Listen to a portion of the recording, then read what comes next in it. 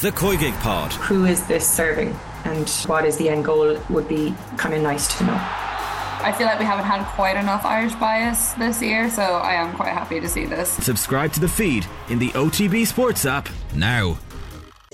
Football on Off the Ball. With Sky. All the football you love in one place. Across Sky Sports, BT Sport and Premier Sports.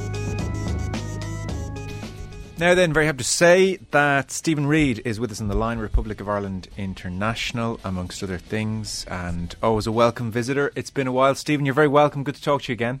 And you. It has been a while. How's things? Yeah, very well. Watching your career with interest. You've made an interesting decision once again. So to briefly catch people up, retired now since 2015, and you've had coaching stints at Reading and Palace and West Brom. And then most recently, Nottingham Forest, where you went in as Chris Hughton's assistant. And after his departure, Steve Cooper said, well, listen, we'll keep this fella around. And Premier League promotion won over the summer. And so you would think from the outside at that stage, well, this is great for Stephen Reid.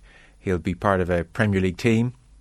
And you made the decision in July, it was announced, certainly. I'm sure the decision was brewing. But you made the decision to step away and go into more specialist coaching down the route of performance and mentality and psychology, and you can explain all more. But that is a hell of a move. I mean, I would have thought when promotion beckons and the Premier League beckons, that's a tempting situation to hang on for.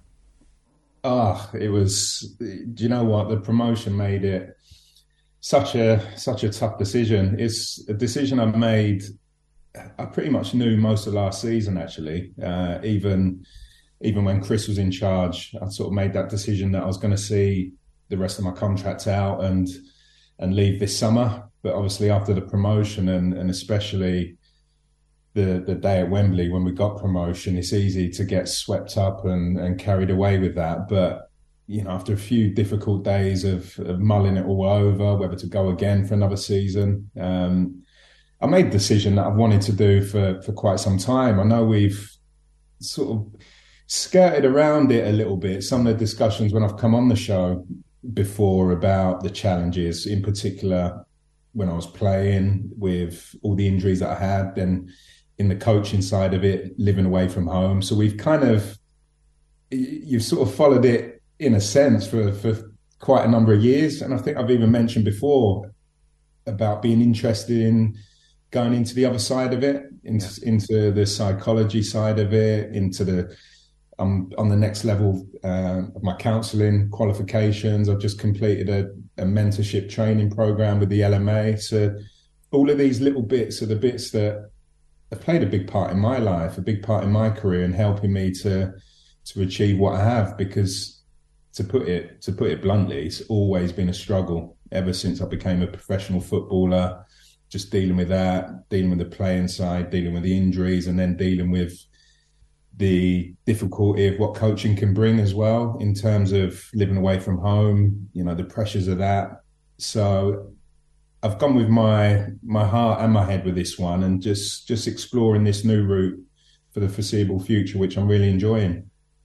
As you say, in our conversations, we've skirted around what I always felt was an area that was very significant in your life. And at times you would mention that you'd worked with somebody like Steve Peters, or I think the last time we spoke you did mention pursuing counselling qualifications. That all spoke of somebody who was interested in the world beyond just football. So give us a sense in your playing days then of what you experienced, of how difficult it was for you and why and how often and how early in your career. You seem to say there pretty much from day one that switch into professionalism brought with it a certain pressure that you didn't handle perfectly or easily at all times? Yeah, for me it started probably in the transition between leaving school, going not thrown straight in, but going straight into the professional football environment. You literally finish your exams at school. A few weeks later, you begin your YTS program, which it was then, which is a scholarship now. We were based at the training ground at Millwall, where everyone was together. So you're talking 16-year-olds all the way through to your senior pros. Everyone was under the same roof in the same building. And I found it a struggle to get used to that environment for a while. The banter, just getting used to how players used to speak to each other back then, getting used to the environment of being around senior pros where every single game matters, win or lose, the appearances, it might be the win bonuses, players have got responsibilities of their own. So all of a sudden just became really serious. That's when a lot of the pressure comes, that's when a lot of the stresses and the anxieties come. And that's why ultimately the percentage of players that progress, I think a big part of that is actually dealing with the mental side, dealing with the constant scrutiny, the constant judgment every day. And that just carries on. I found ways to deal with it. I needed support all the way along my route, but all the way along as well, it would sort of crank up a notch to make my debut for Millwall. I felt it took me a long while to establish myself. Then it was breaking into the Republic squad. Took me a long time to establish myself. Then it was the move to the Premier League. That's when I really started to struggle with that. I've spoken a little bit about it, that imposter syndrome, thinking, am I good enough to be here? I'm in a dressing room all of a sudden with Andy Cole, Dwight York, Brad Friedel, all the big names. And I'm just constantly questioning myself. Am I going to get found out? Can I do it at this level? All of these, and that was my sort of go-to, was always a negative spin on it, was always a self-belief issue, dealing with all the pressures, all the anxieties, living away from home for the first time. So all of these things are the challenges that so many face, and the more people I speak to as well, you find it in all walks of life, all elite level sort of jobs or careers. You find similar traits that run through it. It's not just football, not just sport. Yeah, it could be anything. It can be anything. I did a talk at the NHS in a little leadership group, and exactly the same pressures, stresses, anxieties, worries. Taking that home with you after you finish work. All of these things is, I think we're starting to see and hear and learn more and more about it. If we take anxiety, which you mentioned there, so there is a spectrum of anxiety, and many of us will feel what I would, without any medical qualification, but what I would call an appropriate level of apprehension about certain events. It is a human experience. We get nervous, we carry on, we push through it, and the spectrum goes right the way all the way through to panic attacks and people finding it pretty much impossible to function. So give us a sense of your experience of that spectrum, and there's day to day, and there's probably your more extreme days as well, I would think. Yeah, I mean, it varies. Even coming on the show now, even coming on to do the Zoom call now, there is a level which is quite normal. You get that level of anxiety when you're preparing to speak or to perform or whatever it is. You still get that level of feeling, and I sort of always go that it always sort of hits me there, that feeling in the stomach, and then the butterflies and the nerves. Don't make a mistake, don't say anything that will make yourself look foolish. All these little voices that enter your head, and it's the same for so many people, isn't it? I think for me, when it got out of hand, it would manifest itself in panic attacks, which I've had. I mentioned before in a couple of the bit pieces that I've done, that I've had a couple on the pitch in a Premier League game, but you sort of become such a master of masking it and controlling it and going again, and all of the things that was drilled into us coming through as players to just pick yourself up and put your chest out and go again. I think footballers in particular, the environments that I've been in and know about, it is that mask that comes on and you almost flick a switch. I think despite everything that's going on around you, how you're feeling, I've always managed to be able to flick a switch into work mode, whether that be a Premier League game, international game. When I became a coach, I used to sometimes, when I was struggling a little bit, it might be before I was delivering a meeting to to the group, to the whole squad. Yeah. Get that feeling again, building and building. But I think sometimes it's the ones that can perform under pressure and flick that switch and deliver.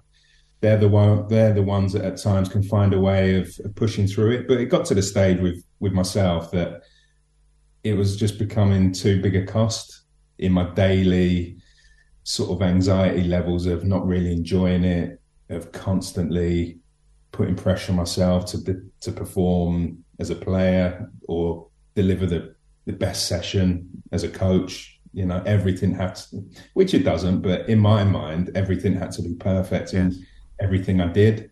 So that daily thinking and feeling of that, it was just becoming too big a cost. And on top of that, as you know, 4 out of the last 7 years, I've been living away from home as well. And that's never easy, living away from home 6 nights a week. Yeah.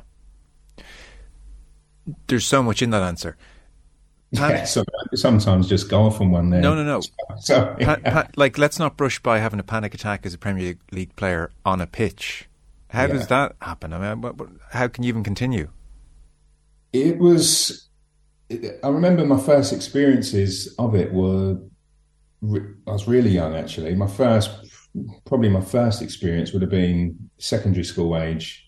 So I did speak about it, not in great detail. I did from quite a young age get some counselling, not around sort of the panic kind of disorder and the anxiety, but just around sort of some of the other thoughts and feelings that was going on. So kind of by the time I would have the experience in a Premier League game, which I did, which wasn't often, it was a handful of times, but I kind of developed coping mechanisms to dealing with it, which was, you know, not to fight it, to kind of let it breathe, let it burn out itself, because the more I used to fight against it, the worse it would get, you know, the more you panic. So I'd been there before. I knew it wasn't going to kill me.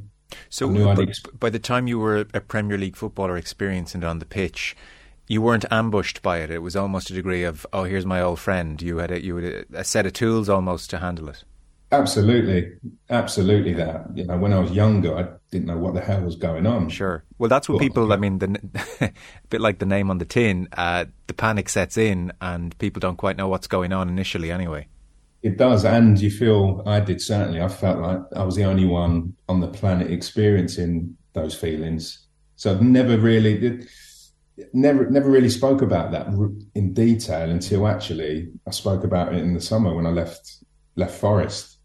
You know, and the more I spoke to people, the more people that have reached out, that have experienced similar issues in whatever line of work they're in is incredible. But it almost became like you just exactly like described there, the old friend that, you know, rears its ugly head, but one I've dealt with many times before. You know, just look after my breathing patterns, accept that it's here for a period of time and that it will pass.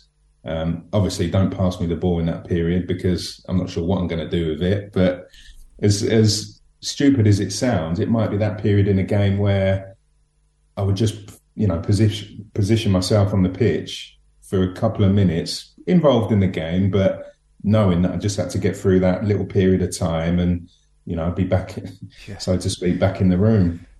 And like what, pray Damien Duff doesn't get the ball and run at you in those couple of minutes as well. I mean, it's surreal. It'd be easier without the ball because you could just clatter into someone and take a yellow card. It was when we had the ball, that's when I did find an issue. But I'd often find as well, it could be a night game. I think sometimes with the build up of a night game, you know, the minute you wake up, I always knew it was a match day. The day of a game, when I woke up, I knew it was a match day with the way my body was reacting. Yeah. So you got that for the whole day, all afternoon, thinking about your performance, getting ready for the game, you know, thinking about the week you just had, thinking of everything. So by the time the evening kickoff comes, under the floodlights, wherever it might be, I think that used to have an effect on me as well. I always used to prefer the early kickoffs, almost up, have your pre-match meal, head to the stadium, games underway and done, rather than the whole. I've always been like that. Even in a similar way to when I took the Nottingham Forest team after Chris Hughton left. I was caretaker manager for one game, and it was almost like the ideal, not the ideal in terms of what happened and the situation, but I was asked to take it. I said yes, and basically got cracking the next morning and took the game at the weekend. If you said to me, right, you're going to manage a game in 2 or 3 months, not yet, but you've got a whole length of time to build up to it. Yes. That's when things kind of, I've learned a little bit about myself. Yeah. That's when things sometimes I can just overthink, overanalyze, put a load of scenarios in my head. Whereas sometimes when it's just, right, get cracking, off you go, I find that a little bit easier. Yes. You mentioned there even in your teenage years there was therapy. So by all means, let's walk back from a line if I'm in danger of going over a line you don't want to cross. Were you just predisposed to having these thinking patterns and these issues, or was there something in your childhood or away from the pitch in your younger years that you were also trying to cope with? No, really, that's sometimes the bit where I kind of try and search out, because I'm on the counselling courses and been through it myself. You're sort of always thinking about, moments in my life or, traumatic events, but I had such a great childhood, right. Great loving family, loads of support, older brother that, him and his mates used to, kick me all over the place when we used to play football. But, genuinely, no, I can't think of anything behind it, albeit just being a bit of a worrier, a bit of an anxious but no point of trauma where you can say, well, this was where I took a turn left. Definitely not. Yeah. I think sometimes, which can be the case, it runs in the family a little bit. Sure. We're probably all, me, my brother, my mum perhaps, got a worrying tendency. So maybe there's, a genetic element to it that sort of runs through the family. But yeah, so from quite an early age would be a bit of a worrier. Yeah. Have sort of levels of anxiety, which just then, I think when you've got that as well, and then you kind of enter the world of elite sport or high pressure environments or challenging jobs or anything like that, if you're already predisposed to that anyway, I think that just magnifies the issue. It just pours petrol on the issue, and without support, it's going to be really challenging to deal with those things going forward and to control. To control your emotions. Yes. Well, I think that's right. And for any younger listeners, and God, we are getting old and we have to start saying that. But 20 years ago, you burst on the scene for Ireland. And, I can still vividly remember that shot you whizzed over the bar, and there was the physicality and a brilliant shot and brilliant technique. And you look like somebody just born to do it, and some of your goals that you scored for Blackburn were goal of the season contenders. And you absolutely looked like you belonged, and you looked like you were thriving. So it's interesting. People might not everyone might remember that, but that was the sense, certainly from afar. But you what you say there is so true. So somebody with your natural tendencies to have both the fortune and the misfortune to turn a professional sports person, you are thrust into like the ultimate weird scenario of a dressing room of professional sport, where you're being assessed constantly by teammates, by coaches, by fans, by media. You are fighting for a contract, often with people you're friendly with or not friendly with, or are we friends or we're just teammates, and all of this stuff.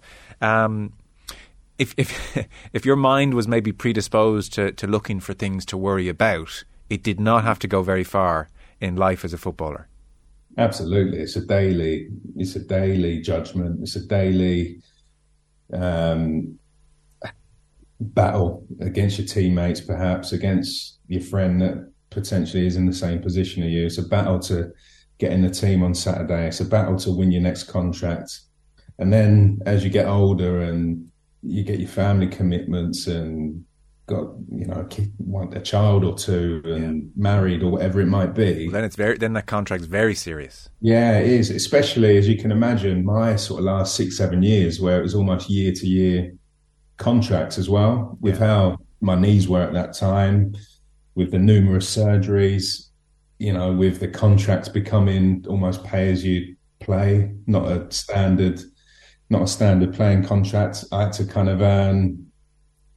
to earn my money by getting on the pitch with a knee that was probably 50% for 4 or 5 years. So at the end of every season, for probably the last 5 of my playing career, it was a discussion. It was, I'm ready to call it a day. But then it was just one more. And it's been a little bit the same in the coaching journey. Yeah. Some of the courses that I'm doing now are courses that I've wanted to explore for some time, but then it's phone rings, one more. But I had to make the decision this time I want to do this for me now. I'm fed up of, perhaps doing it for the expectation of others, because everyone thinks that you're living the dream in football, and you get these feelings of guilt, perhaps when you tell someone that you're struggling, because the perception is that everyone in football is living the dream, is earning a fortune, is got the house, got the car, it's got the holidays. Yeah. So that's why I think some players and some performers, elite, high earners, I think find a real difficulty in sharing that because a lot of the backlash now. You see it so many times on social media. If somebody comes out and says they're struggling, or high-paid footballer comes out and has an issue, you sometimes see, not that I do it often, but there's been 1 or 2 that I've kind of read the threads underneath, and I know a lot of that's could be anything, but it's harsh. It's a harsh world out there when you're feeling that way for those that feel that they can't share that. So would you have classed yourself as depressed in your playing career, or does that not feel like the right I was never diagnosed, but I've read it a lot. I've read it so many times. Obviously, a lot of the books that I've read around mental health and the issues and depression, oh my God, it would be, if you went through the bullet points of what depression is, there's no doubt that I had many moments of that, when you're in tears and you're on your own in a hotel room, or you're crying with some of your family, that you've got to call it a day because you can't continue. I think some of the lows that I've suffered, without a diagnosis, I'd have to say, without question, there was a lot of moments in my career that I would have been going through depression for sure. Incredibly high functioning though at the same time. Yeah, and again, that's another couple of interesting pieces that I've read lately. It effectively is high functioning anxiety and depression. Somehow find a way of getting through it, of flicking the switch, of just performing under pressure. But in my opinion, that's got a shelf life. Yeah, Stephen, you must have been very drained doing that. Yeah, well, as you know, I stepped away from Crystal Palace in 2018, I think that would have been. And obviously at the time it was a big shock, big surprise. But I think that was just a culmination of 22 odd years of doing exactly what we just said there, of putting the mask on, of performing under pressure, of just getting on with it, of just manning up, if you like, and getting through it, until it got to a point of really a burnout. So when I left Crystal Palace, I've described that as a major burnout that I had, where I just physically and mentally couldn't go back in for pre-season. The thought of going back in, June the 25th or whatever it was, and going all the way through again till the end of May, I just couldn't do it. I remember there was a moment when I was flying back from holiday with a family that summer, and whatever I was watching, it was just a moment of, I just can't go back in. I just cannot put myself through it for another season. I need to do a little bit of work on myself. I need to get well, really. Yeah. From a mental point of view, I need to just be present with the family. I was fed up of driving home or seeing the family, wanting to be the person that I wanted to be, but actually stepping foot in the door and being the opposite, being irritable, not present, snappy with the kids, short with the wife, distancing myself from family and friends, and kind of just drifting along, really. Yeah. And I was fed up of it. I've effectively fed up of it, but obviously, and then the last few years with COVID and everything that's gone on, there was a period where everything was a little bit uncertain. Chris rung me out of the blue about going with him to Nottingham Forest. I was happily kind of just doing the Scotland role, which effectively was pretty much part-time. And I just went for it. A little bit of the size of the club, a little bit of fear. I think I got a little bit scared after I left Crystal Palace. It was great for a few months, but it got to a period, as some find, where actually, where's the purpose? What am I doing myself? What can I do? I think I got a little bit frightened of maybe looking into that. So the phone rings, and then you're back in. You're back on the treadmill, and you're back at it for another 2-3 years? 2 years, yeah, it was, yeah. Football on Off the Ball. With Sky, all the football you love in one place. Across Sky Sports, BT Sport and Premier Sports. Would your teammates or would your colleagues, as you moved into management, have been aware that you had your struggles? No chance. I think sort of a lot of people that sort of reached out to me after I shared it, and a lot of the people that I've worked with would be totally shocked. Would they? Because even I was just thinking last night, we had Kenny Cunningham and Kev Kilban on the show. Ireland, would they have known? I'd caught up with Kenny a little bit, actually. A couple of rounds of golf, just as the lockdowns were easing, you could play a little bit of golf. So caught up with Kenny a couple of times. Kev, used to share with Kev a little bit, not to the extent of, what I sort of shared in the summer, but used to be in touch quite regularly with Kev and share a little bit with him. And during your playing days as well, Stephen, or only after? No. Okay. Okay. No, it's still similar to that. I think the football world, I think I've sort of shared a lot more since I finished playing. I think when I was playing, I shared very little about what I'd been through. I think right at the back end, I had no problem with sharing that I used to see Steve Peters and a few of the struggles that I'd had, but no, it was kept well under wraps for fear of, again, maybe not getting that contract, maybe not getting in the team, especially when I was on a pay as you play contract. Yes, I effectively had to get in the team, so had to do all that I could to get in the team. But there was that fear, very little shared. It's not even a nice thought to say it out loud, but the fear, I presume, is, well, I'll be looked at as somehow weak, and they might wonder, well, if the pressure comes on at a key point in the season, is his mental health going to hold up, and can we rely on him? All these, awful things to say, terrible way to put it, but I suspect in that dog-eat-dog world, you can, through that Millwall School of Hard Knocks, you get up, you get on with it. You're not going to volunteer that potential quote-unquote weakness. Exactly. And that's probably why I felt a little bit freer when I went into coaching to share some of these sort of stories and my experiences. I think that was one of my strengths as a coach, was to talk to the players and have my one-on-ones with the players and share a little bit of my vulnerabilities. I think that used to bring me closer to the players. I think they felt that I was coming from a good place, but anyone looking at me and sort of listening to me sort of sharing some of this stuff and what I shared in the summer, I think some wouldn't believe it, because I was probably a typical, almost solid pro. Yeah. Reliable pro, good around the dressing room, tough, played for an hour with a broken leg. That's the type of warrior that we want on the pitch, in the trenches with us.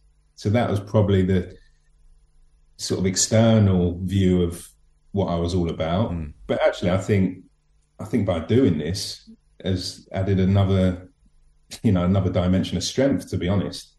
because the absolutely. feedback, because players that are reaching out. I had a player that actually rang me the other day, concerned about another player, and just little bits and pieces like that where you can make a real difference and help if you can. I find that really powerful, rather than, at times, not always, but working with players perhaps that sometimes you feel not on the same page. I think I quite enjoyed doing this where you're almost having a direct impact on someone's life in a positive way, just helping them on their journey.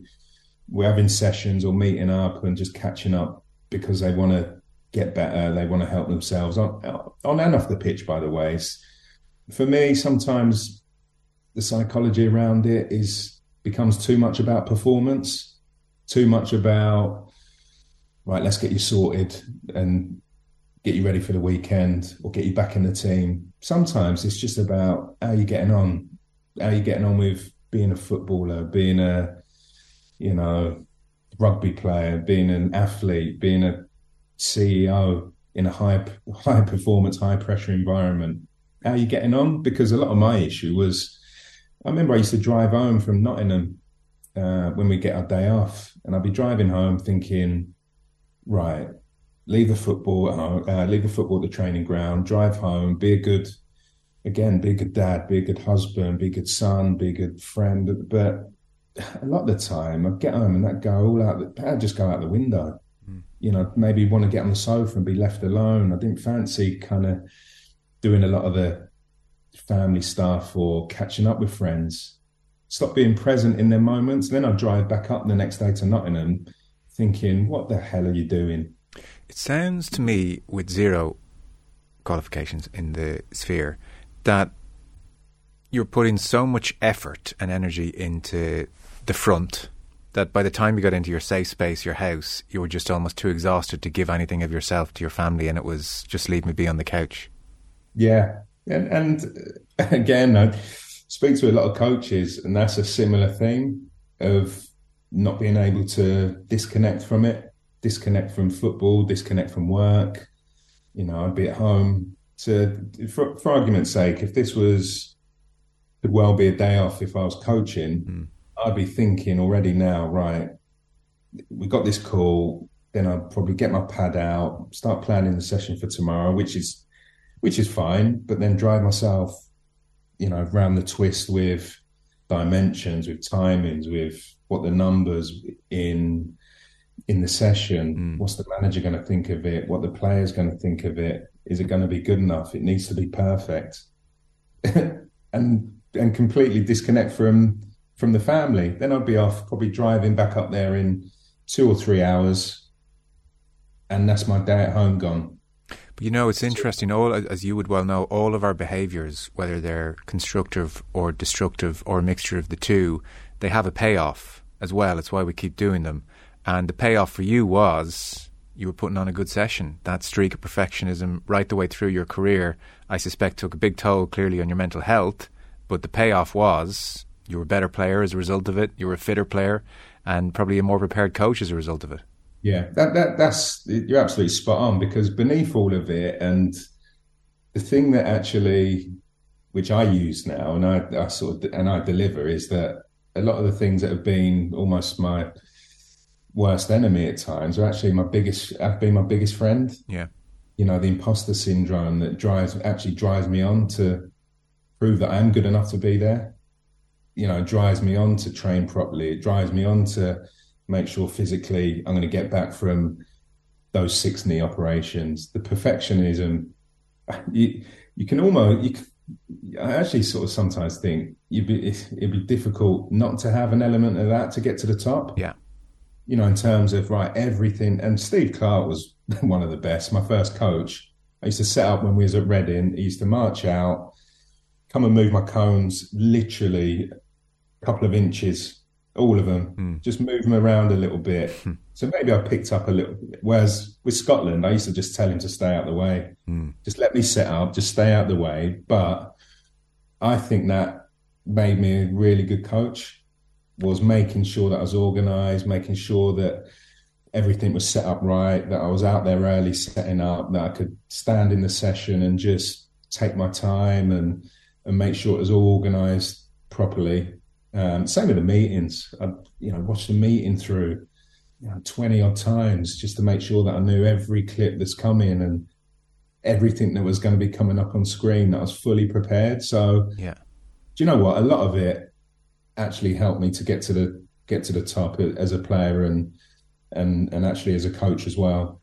So when you stepped away from Nottingham Forest then over the summer, one, to pursue this type of work with various sports people and beyond, it sounds like, and to go into that sphere of coaching, but two, to get well again and to feel good again and to work on yourself, I think was the phrase you used.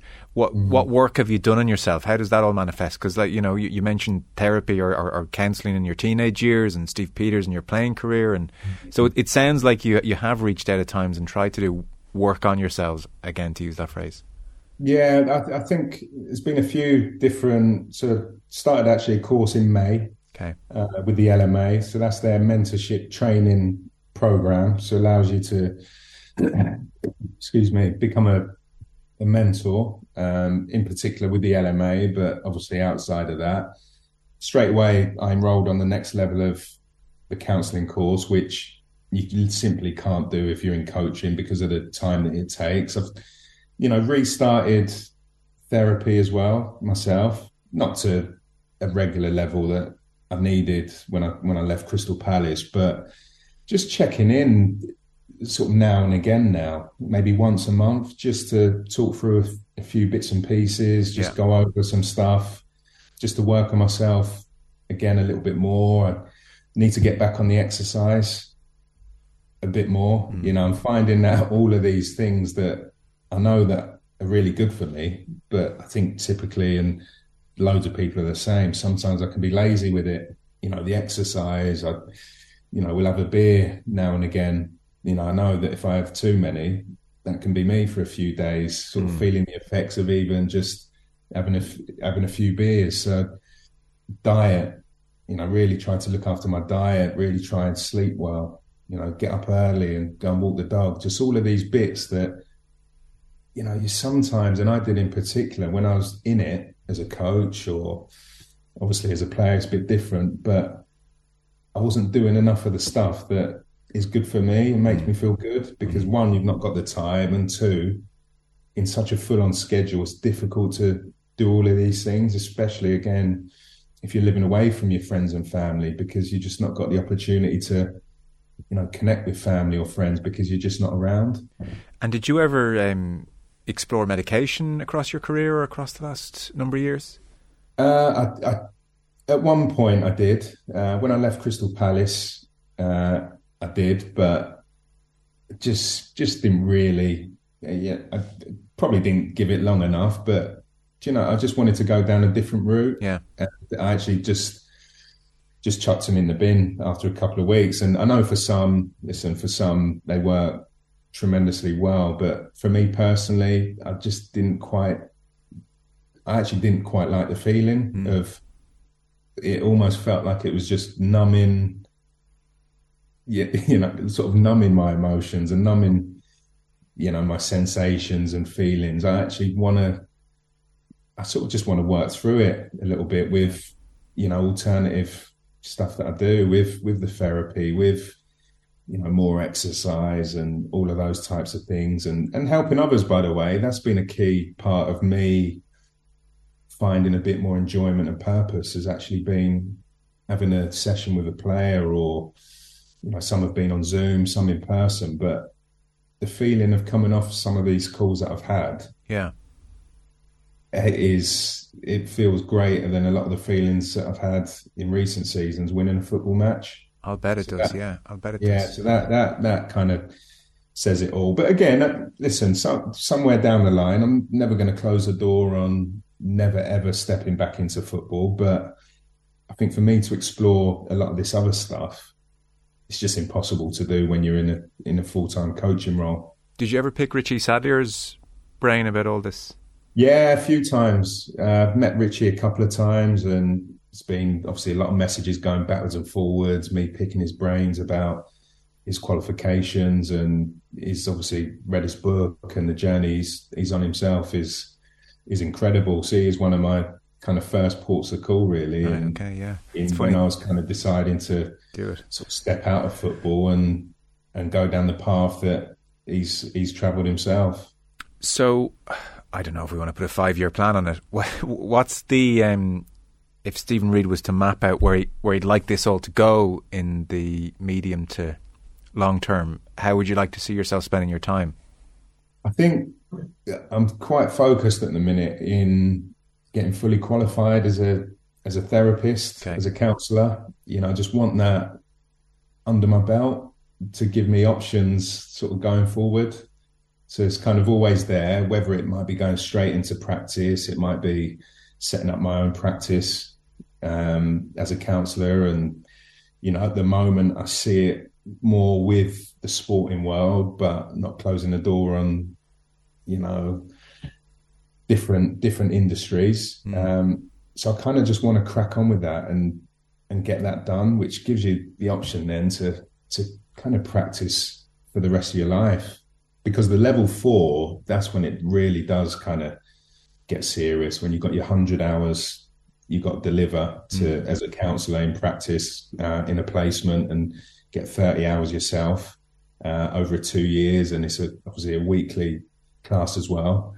So yeah, and in between that, I'm just obviously cracking on with the coaching, the individual coaching, and the odd presentation here and there that I'm doing at the moment, and still got a couple of little football bits that I'm involved in as well with the Premier League and with the LMA. So still got a little taste of football still on a weekly basis. But sort of my main focus at the minute is to kind of just get more education and more qualifications to aid my learning and ultimately to make what I do an even bigger service than what it is. Wow. Amazing road to take. I mean, it'd be interesting to know what, 20 years ago when you're just home from the World Cup, if you could see yourself now, would you, what you would have made of it, how it all went, it's amazing. Yeah, it was funny actually, because I did have moments, not then, but even moments as a young player when I questioned it. I questioned the football world and, how long I was going to be in it. I even had moments when I almost couldn't wait to get to the end. Right. As sad as that actually sounds from quite a young age. But right. This is always something actually that I've always had half an eye on, even going back probably 15, 20 years. Okay. In getting involved in something like this, knowing how important it's been for me. Well, listen, not everyone gets to do a dream job twice, despite the pressures of football, which I can totally imagine as well. Geez, for a fellow who's finding it tough, you didn't have to hang on at the end with your sore leg. I mean, bloody hell! I mean, you could have walked away about 5 years earlier. I know, but again, that's when the priorities kind of kick in a little bit, and by that stage, got the two young kids. Okay, it's like, I guess, to be blunt about it, another year, 2, 3. I mean, it's life-changing money, and it changes 20, 30, 40 years' time. Is the blunt exactly truth. Yeah, exactly. So it was kind of just go on then, another year. Let's grind out another year. Let's go again. And ultimately, in a way, that is to then give myself choices going forward. Yes, because of, I guess, how hard I had to work at it and the years that I did have to grind out. Ultimately, it's given me the choice in the summer to step away from it and pursue something else, because it can be it's obviously a different situation if you've got bills to pay. Yeah. The next day, I in a way I got through a lot of that pain to give myself some choices. It's more long term and going forward. Yeah, no, that makes sense. So I presume then for a lot of your career, when the injuries really set in, certainly getting through the week was just about getting through the week. And then it would have been rare enough you would have stepped onto a Premier League pitch thinking, I can't wait to really express myself here and have a good time here. It was white knuckle ride kind of a thing. Oh my God, yeah. My last few years, I think we probably had on, I don't know whether you might have had Andy Reid on, I think sure maybe I didn't speak about it, or Keith Andrews, on about my Game Ready machine that travelled with me around the world, which was that ice compression unit, which I basically lived on. That machine basically lived on my knee for 5-6 years. So I'd be, the morning of Premier League games, ice in my knee, trying to get the swelling off my knee, thinking, how the hell am I going to get down the stairs into reception, let alone play against Gareth Bale or Hazard or maybe Duffer at the weekend. You know, sometimes it was that bad. Yeah. Maybe have to lift some heavy squats in the weights room before I went out onto the pitch just to flush the fluid off the knee. So I was kind of in survival mode for a good few years. There weren't many games that I was going into with the thinking process of have a real impact. I was going out there thinking, just do a job. Just do a job, you know. Don't make a mistake. Don't get injured. And again, I think some of that had a weird way of actually helping me battle through it and get through the game. So it was very rare that I'd be going into it like you just explained there, thinking, wow, let's go, Premier League game, let's get cracking and enjoy the ride. It was, let's just get through this, and hopefully that means getting 3 points or at least 1 point. Well, listen, it's great to chat to you again. Anytime we have you on, it's always so interesting, and I guess the very best of luck over the coming months and years, and we'll check in again, I'm sure, in due course. But Stephen Reid, absolute pleasure, and thanks for being so open as well. I'm sure the conversation will help a lot of people. Not at all. Thanks again, Stephen. Take care. Thanks, John. Cheers. Stephen Reid with us there on the line, and our football show coverage and Off the Ball is brought to you by Sky. All the football you love in one place across Sky Sports, BT Sport and Premier Sports. We'll take a break. Football on Off the Ball. With Sky, proud partner and supporter of the Republic of Ireland women's national football team. This is News Talk.